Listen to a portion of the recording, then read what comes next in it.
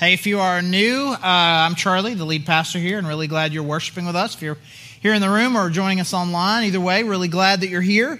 We are finishing up a series in the fruit of the Spirit. Really enjoyed kind of going through this with you guys, and Brad kicked us off, and then Mark. It's been a good series, and if you missed last week, I encourage you to go check it out. It's kind of, we talked about kind of some of the overarching things that I think are really important, but also at the beginning, we kind of gave a bit of a finance business update, kind of some things that are going on at the church that I think that are really important for you to know. So if you missed that, I encourage you to go back and at minimum just kind of watch that so you can kind of be in the loop, some things that are going on here at the church. And to kind of get you up to date, a little bit of stuff's going on in our lives. We got three daughters, Maylee, Lauren, and Layla. They're 24, 21, and 10. And our 21-year-old, who's a senior at the U of A this fall, she just moved out. We moved her into a rent house. It's fairly new to campus. She'd been living with us for the summer. And then almost immediately, kind of like a little traffic flow thing, our oldest daughter, Maylee, who's 24, who is in grad school at John Brown, her rent house, she had to move out at this day, but where she's moving, there's kind of a gap there. So she's hanging with us for a week, which is really cool. Love having her there. And last night we're hanging out. It's my wife, Heidi, and I, and Maylee. And Heidi does this thing that she does with everybody. She probably says this at least a dozen times a day to everybody she knows. She probably said it to some of you.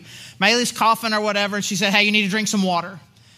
You've arrived with Heidi. Like, she told you to drink water. Hey, you need to drink some water. You need to drink some water. And Maylee kind of gets this look like that's not going to happen. But it says like, I think I'm going to have another LaCroix. And she kind of gets this little suspicious-y kind of look on her face. Like, I'm going to have another LaCroix, though, which doesn't count as drinking water in Heidi's book. So I'm going to say a conflict arose, but there was some discussion. But then she goes, there's something in these LaCroix. There's some addictive something that they put in it. And then, to which then I made the smart remark, well, it's not the taste, obviously. And so then we have a little skirmish about that. I said, no, seriously, there's just something. He's like, let me tell you something. In my house, I would put 3 LaCroix in my refrigerator, as they be called, and I would drink 3 LaCroix every night. To which then the water drinking wife next to me is like, you're drinking 3 LaCroix a night, which is not the point of the story. He's like, no, you don't understand. You don't understand. I put 3 LaCroix in the fridge, so they'll be cold, so I can have them that night. And then all the rest of them, I put in this hot, dusty spot in the garage. So then after I drink my 3 and I want a 4th and I can't have it, I know I'm not going to have one because I'm not going to drink some hot, dusty one that's in the garage. And then all of a sudden, she's telling this story, and all of a sudden she kind of gets this look on her face. She's like, oh, no. I'm like, what? Because she and I had an earlier conversation that day where she had asked me what I was preaching about today, and I had told her we're talking about self-control. And she says, you're gonna talk about this, aren't you? And I said, I wasn't, but now that you've brought it up, I feel like I must. I feel like I must bring this up. And so here we are. And she's here right now. You can wave at her if you like. And so we're just talking about this idea of like the things that we have to do. Like how can I self-control? Like there's things I want to do. There's things I want to indulge in. There's things that I want. How can I have kind of really good limits and controls on my behavior? Right? And so she's structuring this thing around the LaCroix. So she drinks at least what she believes is a moderate amount of LaCroix, and she and her mom can continue to debate this if they would like. Right? And so we're talking about this in the fruit of the Spirit, that there's this work that God is wanting to do inside of us. Not to just change our behavior, not to just make us there where we don't do certain things, but to do this inner work in us. Love, joy, peace, patience, kindness, goodness, faithfulness, gentleness, self-control. That God is wanting to do an inner work in us. Again, not behavior modification, not just you got to do the right thing, but God's wanting to do something inside of us. And it's something that the Spirit is going to do. And we're wrapping up today by talking about the last 2, gentleness and self-control.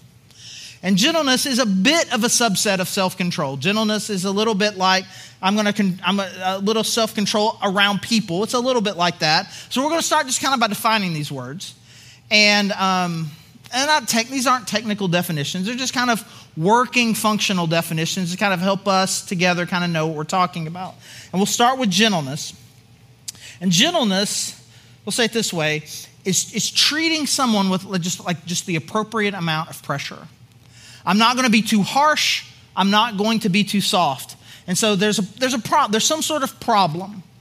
Either they are doing something that they shouldn't, or they are hurting you in some way. There's some sort of argument, and I have to respond in some way. And so I might respond by just avoiding it altogether. I'm just going to avoid the conflict altogether, which is too soft.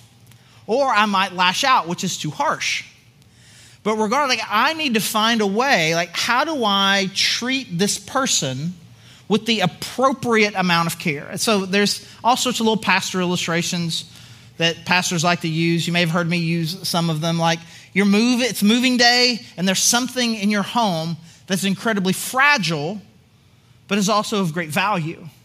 And how you hold that matters. Like if I hold it too loosely, like I'm just too careful with it, I could drop it and it will break. If I hold it too tight, I might be the one that breaks it.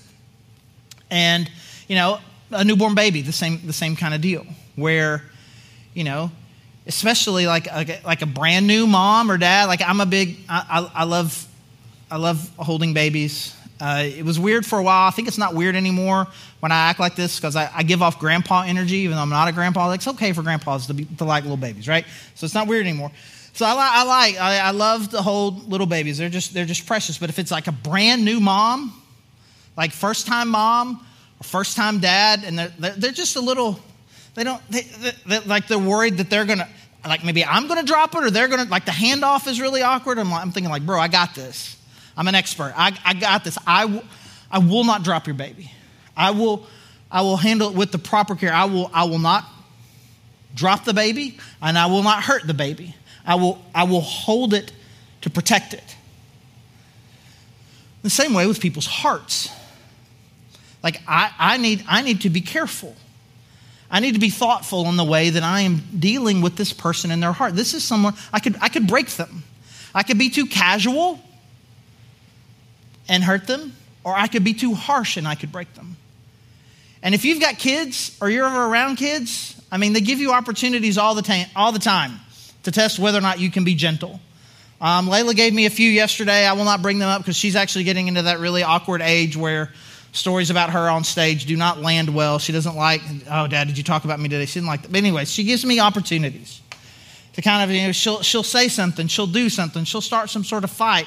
And then I feel like I just kind of vacillate back and forth between I'm just going to avoid it, pretend like it's not happening.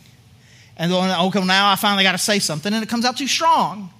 But just to kind of figure out, as I'm trying to mold and shape this precious young girl, that I can come in with the right amount of gentleness, and with my wife, with my friends. Because we come to each other and we do stupid things, and we're hurting ourselves, or we're hurting other people. And I need to help. I can't pretend like what you're doing is okay, but I want to crush you. And so we learn this discipline of gentleness. But again, I feel like this is kind of a bit of a subset of self-control. Can I, given the opportunity, can I choose to do the right thing? I have this part of me that wants to avoid conflict, and I don't want to do that. I have this thing that makes me want to fight, and I don't want to do that. I want to be able to choose the right thing. And so when we talk about self-control, this isn't a definition. This is just kind of put it out there. Not doing the bad thing that you want to do. So self-control is I'm in a situation. My heart, my gut, my instinct, this thing in me, I want to do this, but it's not the right thing to do. Can I, in that moment, choose not to? Can I, in that moment, to choose the right thing, or to, at a minimum, avoid this bad thing? Do I have the ability to control myself? I have this instinct, I have this desire, and I choose not to act on it. Now, as we think about this, as we think about how I learn to kind of manage and control my desires, there is kind of a decision grid out there that is in parts of culture that I think are really important for us to just kind of process. Because there's this idea out there that if I have this desire and it is natural to me, and the thing that I want to do, I want to do it. I want to do it. If it's natural and I want it, then it's okay. Then I can just do it. That's not everywhere, but it's out there. And honestly, I think when I hear that, it's like, well, it's very natural. It's very natural. It's who I am. And so I do this because it's who I am. And I think, I don't know, surely people don't really genuinely believe this. Certainly not in everything. Either that or I'm just an infinitely worse person than everyone else. Right? I have lots of instincts that are part of who I am, and I want to do it. Like, I joke about this, but it's real. Like, who I am, it comes out in traffic. It comes out at a stoplight that's turned green. It comes out when you pull out in front of me. I hate to say this. I would never say that to a real person that was standing next to me, the things that comes out of my mouth. Like, that's not good. I have instincts that I'm not going to be like, oh, that's not who I am. Like, angry guy, man, he's in there. He's real. And he needs to be managed. Whatever self-control means, I need some of that. Like, I have lots of instincts that are not particularly healthy. And there's lots of things that are instincts that I have and desires that I have that are not healthy. And so we need a different grid for this. And this idea is actually not a new one.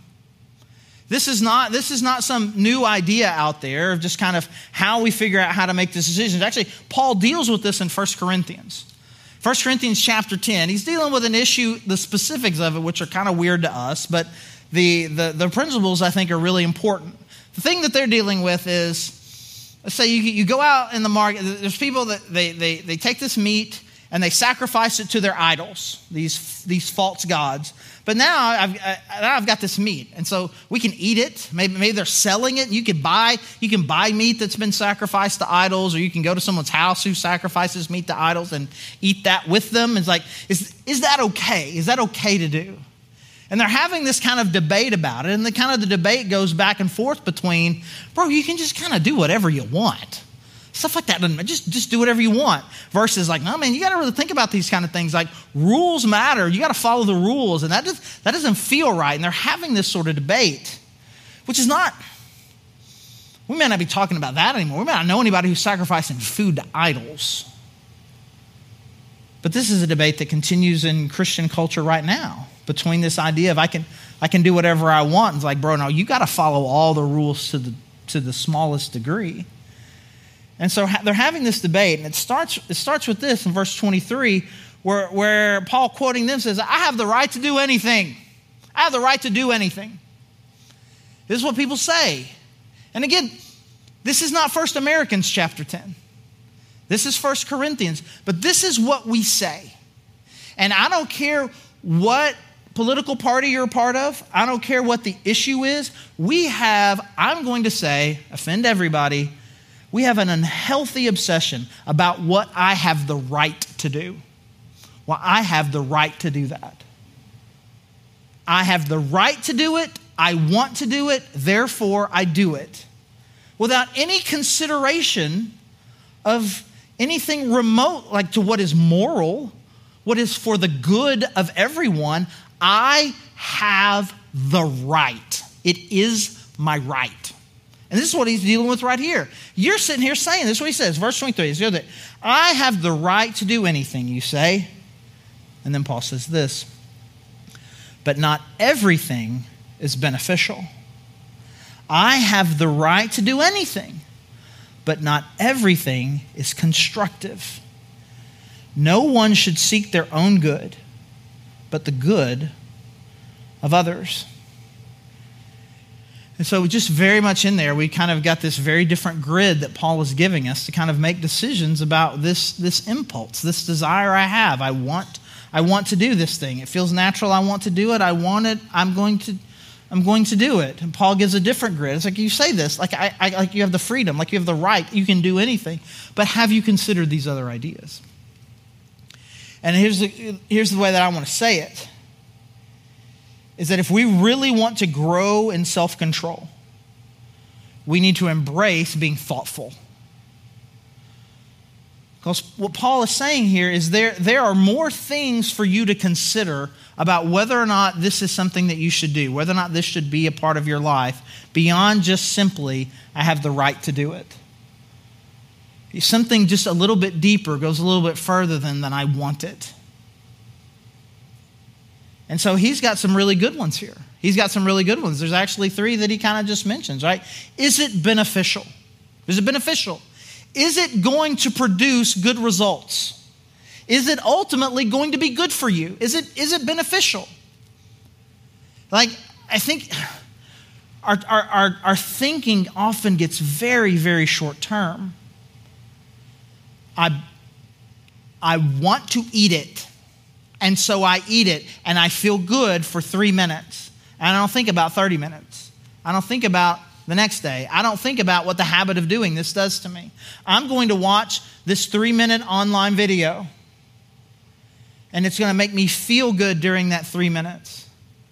And that's why I think it's good, but it's not good. What comes after it is worse. What it's doing to me is worse. This is not beneficial for me. This is not for my good. Indulging in this thing, it's not for my good.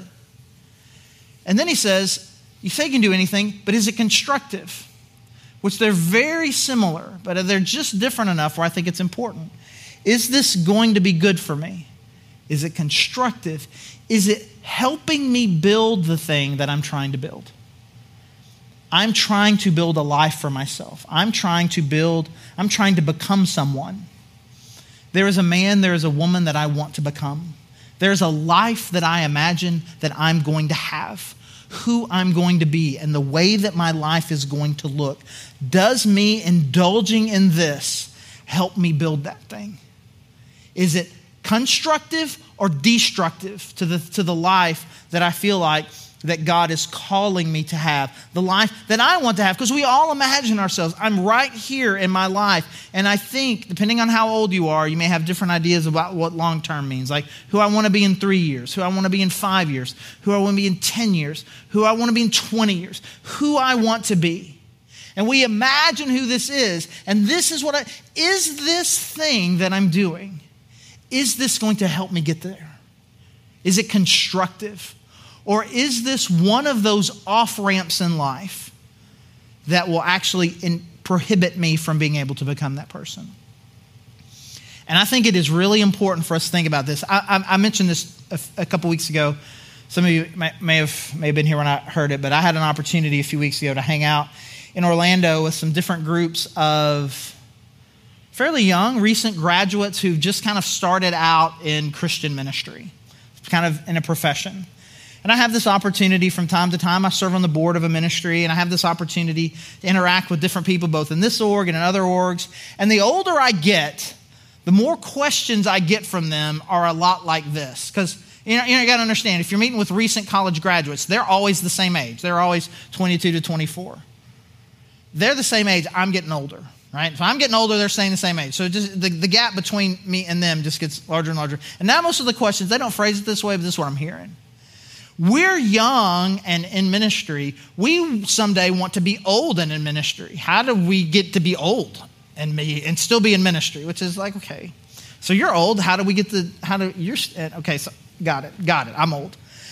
And the thing that I kept saying to them, and then I say it to you, the more and more experience that I have and the more stories that I hear and the more people that I watch, the biggest off-ramps in people's lives between who I am now and who I want to be revolve around sex and money. And if we are going to ultimately become the men and women that God have called us to be, I'm going to have to get my life, my heart, and my mind right around these two things. I mean, just think about it.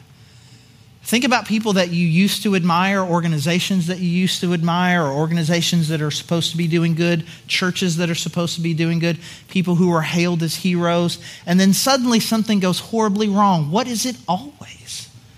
It is always sex and money. Those are the things that derail. And usually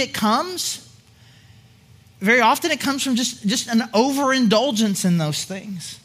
I'm just going to indulge in sex however I feel. And I'm going to do damage to people. I'm going to do damage to myself. I'm going to do damage to my family. And boom, it's an off-ramp. But that's not the only sex off-ramp, especially for Christians, because very often we can bring a lot of shame to this issue. That I'm very shameful of it. I'm afraid of that God has made me sexual, and my youth group and my college group and the pastor, they're always talking about how sex is bad. And so now I think about it as bad all the time. And then that shame, that undoes you, because very often shame leads again to the indulgence, or you're just feeling some anxiety and fear about it. And money's the same thing. I want, I take, and then we cross the line. Or we become so unhealthily obsessed with it, even if we're not trying to get more. We just have an unhealthy perspective on it. And it breaks up marriages. It adds too much stress, and then it just undoes you. And I think these two things, more than any other, just kind of represent this idea of I feel it, I want it, I take it. That's killing us. Because very often the things that we're doing, they're not beneficial. They're not constructive. And the last thing he says, no one should seek their own but the good of others. It's not helping anybody else either. It's not good for me. It's not helping me build the life that I want. I'm not doing any good for other people. This just isn't working. Now again, food, other vices. There are lots of things out there that are derailing us. And whatever it is, I got to get my heart and my mind right about it.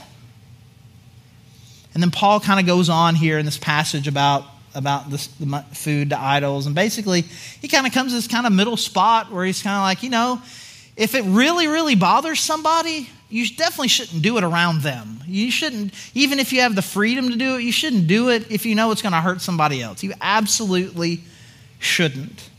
And so you just need to be real thoughtful about the decision that you make. And then he wraps it up here with verse 31. So whether you eat or drink or whatever you do. So whether you choose to do something or you choose not to do something, food, drink, anything else, whatever you do, do it all for the glory of God. Which is kind of a vague, very spiritually sounding phrase. So let me just say it differently to you. Does this bring God glory? Does this thing that I'm doing, is it reflect His character well? And is it bringing more light to a dark world? We can all agree that we live in a dark world right now. Is this thing that I'm doing, is it bringing more light to this dark world by reflecting who God is? Or am I bringing more darkness into this world by doing this? Is this beneficial? Is this good for me? Is it constructive? Does it help me build? Is this good for other people? Is this bringing God's light and His glory into this world? These are the kinds of thoughtful questions that we need to be asking before we indulge in something beyond just simply, it's natural and I want it. Now, here's the thing that I do. I had all this together. I had all these ideas. I put them all together. I looked at that. I'm kind of going through it. I'm like, man, this is really good. I really like this. I think it's going to be kind of a little punchy. But then I was just like, man, I had this thought, and this is what I try to do. I try to imagine I'm sitting out there in the audience hearing this, and I'm really struggling in the area of self-control, and I hear all of this. And this question popped into my mind. This idea popped into my mind. So I'm just going to read to you exactly what I wrote here. So this is coming from you. Bro. It says it right here. Bro. If I could ask these questions, if I could stop and ask these questions, that means I already have self-control. The things that you're saying, they sound really, really good, but those are the kinds of things that someone who already has self-control can do. I just act, I just do. And so as I think about that, I got a couple things. The first one is this. Sometimes you have to put the LaCroix in the garage. Sometimes you do. Sometimes you just got to put the LaCroix in the garage. I mean, you just have to. I have to put some healthy boundaries around me to help. I have to separate myself from this thing in some way to kind of make it a little bit harder for me to get there. I have to set some good, healthy boundaries in my life. I need some help. I need some accountability. I need some people around me to ask good questions of me. I need to bring some structure and discipline to my life in order to get there. Now, too often, I think when Christians talk about this, we start straight with this. Hey, if you want to have more self-control, you need to make sure that you're putting up good fences and good boundaries. You need to put blockers on your computer. You put blockers on your phone. You need to have somebody who's asking you these questions. These are the things that you need to do. But too often, that's just what we do. And then we indulge anyway, and we think, well, why did those things fail me? Those things failed me. I was supposed to set boundaries and have people, and those things failed me, and I still did it. These are helps. These are tools for a heart that really desires self-control. I really want to overcome this. This is an acknowledgement of my weakness. I need a little bit of help. I'm going to put these structures in here to kind of make it just a little bit more difficult for me to indulge. But really, my heart, my desire is to be different. Because these things can be really good helps, can be really good supports. But there's nothing that you can put on your computer that you don't know how to get around. There aren't enough blocks on all of the devices that you have access to in the world to keep you from indulging in something that you want to indulge in. And there's no amount of questions that you can ask them. It's got to come from a different place. And this is why it's important for us to end this way. What is this passage in Galatians that we've been talking about? What is it called? It is the fruit of the Spirit. It is very important for us to remember that really at its core, this is a work that the Holy Spirit is going to do. And so we're going to kind of put these two ideas together because they're a little, I don't want to say contradictory, but they're very different. This idea of self-control and Spirit-led. Because if the Spirit is going to do it, I need to let the Spirit lead me. I need to let the Spirit do this work in my life so that I can learn to control myself. Well, I'm giving up control to the Holy Spirit. Is it something the Spirit is doing, or is this something that I'm doing? And the answer to that question is always yes. Is it something the Spirit's doing? Yes. Is it something I'm doing? Yes. Yes, it is. Because these two things, they feed each other. The more that I allow the Spirit to do a work inside of me, then the fruit of the Spirit comes out and the more self-control that I have. And the less I indulge and the less I go down this path that is breaking me and wrecking me, the stronger the voice of the Spirit is in my life. And the stronger the voice of the Spirit is in my life, the more self-control that I have. But most of us are in a very different cycle than that, which is I feel a lot of shame. People have hurt me. People have done things to me. There's disappointment in my life, and my life isn't what I want it to be. And so I'm going to indulge in this thing that I believe is going to bring me a moment of pleasure. But then that moment of pleasure turns into shame. And then I start to feel really terrible about myself. And if I feel terrible about myself, I might as well indulge in this thing that is going to bring me 2 minutes of relief, that makes me feel more and more ashamed. And I'm cycling out of control and taking one of these off-ramps from the life that God has called me to. So I need to choose to let the Holy Spirit do a work in my life so that then I can have the self-control that I need, that then allows me to give the Spirit a louder voice in my life, rather than this kind of indulged shame cycle that so many of us are in. Now, there's a critique out there of churches like ours that will put "you belong" on the outside of the building. They basically have an attitude that says, man, no matter who you are, no matter where you come from, no matter what you've done, no matter what you're doing, we are going to love you. There's a critique of that That somehow a church like that doesn't take sin seriously enough. And I'm not here to necessarily answer that critique, but just kind of put the idea out there.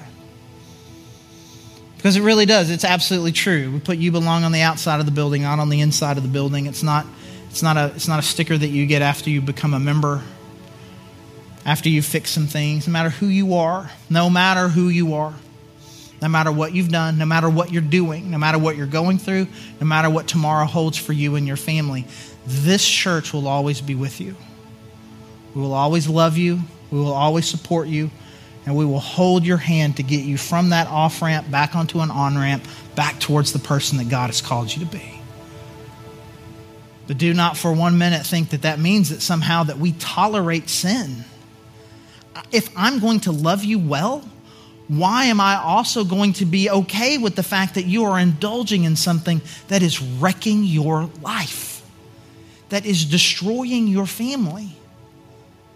I want to come with gentleness. We want to be a gentle church. We want to love you well. And part of loving you well says that's not okay. And we need to collectively decide and individually decide that I'm going to love everyone. And I'm going to trust in the freedom and the love and the unconditional acceptance of the gospel of Jesus Christ. And I'm going to take the steps that I need to take to help you and to help me rid ourselves of these things that are so destructive. They're not beneficial. They're not constructive. They're not doing me any good. They're not doing you any good. They're not bringing God's light into this world. And they need to do it. It's just bringing destruction and death and pain. And we need to be willing to step into each other's life and to be honest about our own, so that we really can become the men and women that God has called us to be. Let's pray.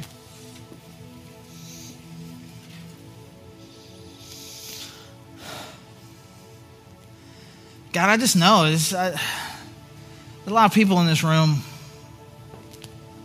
dealing with a lot of varied things.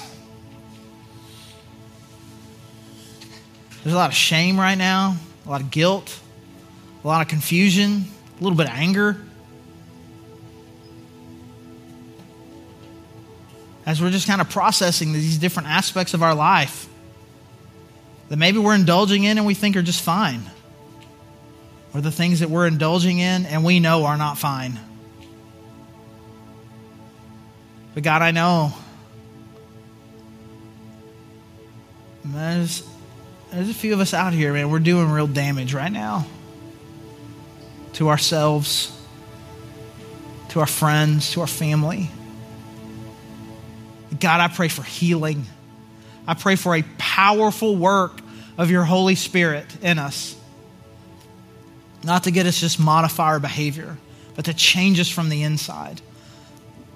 A work that only your Spirit can do in us. That can then give us the freedom, the courage, the strength, the power to overcome these things. And so God, I pray that we would be thoughtful, that we would be considerate, that we would be gentle. And God, that we would trust your Spirit so that we can see real victory in our lives. And as always, we are thankful for the gospel of your Son, Jesus Christ, that makes all of this possible. And it's in his name that we pray. Amen.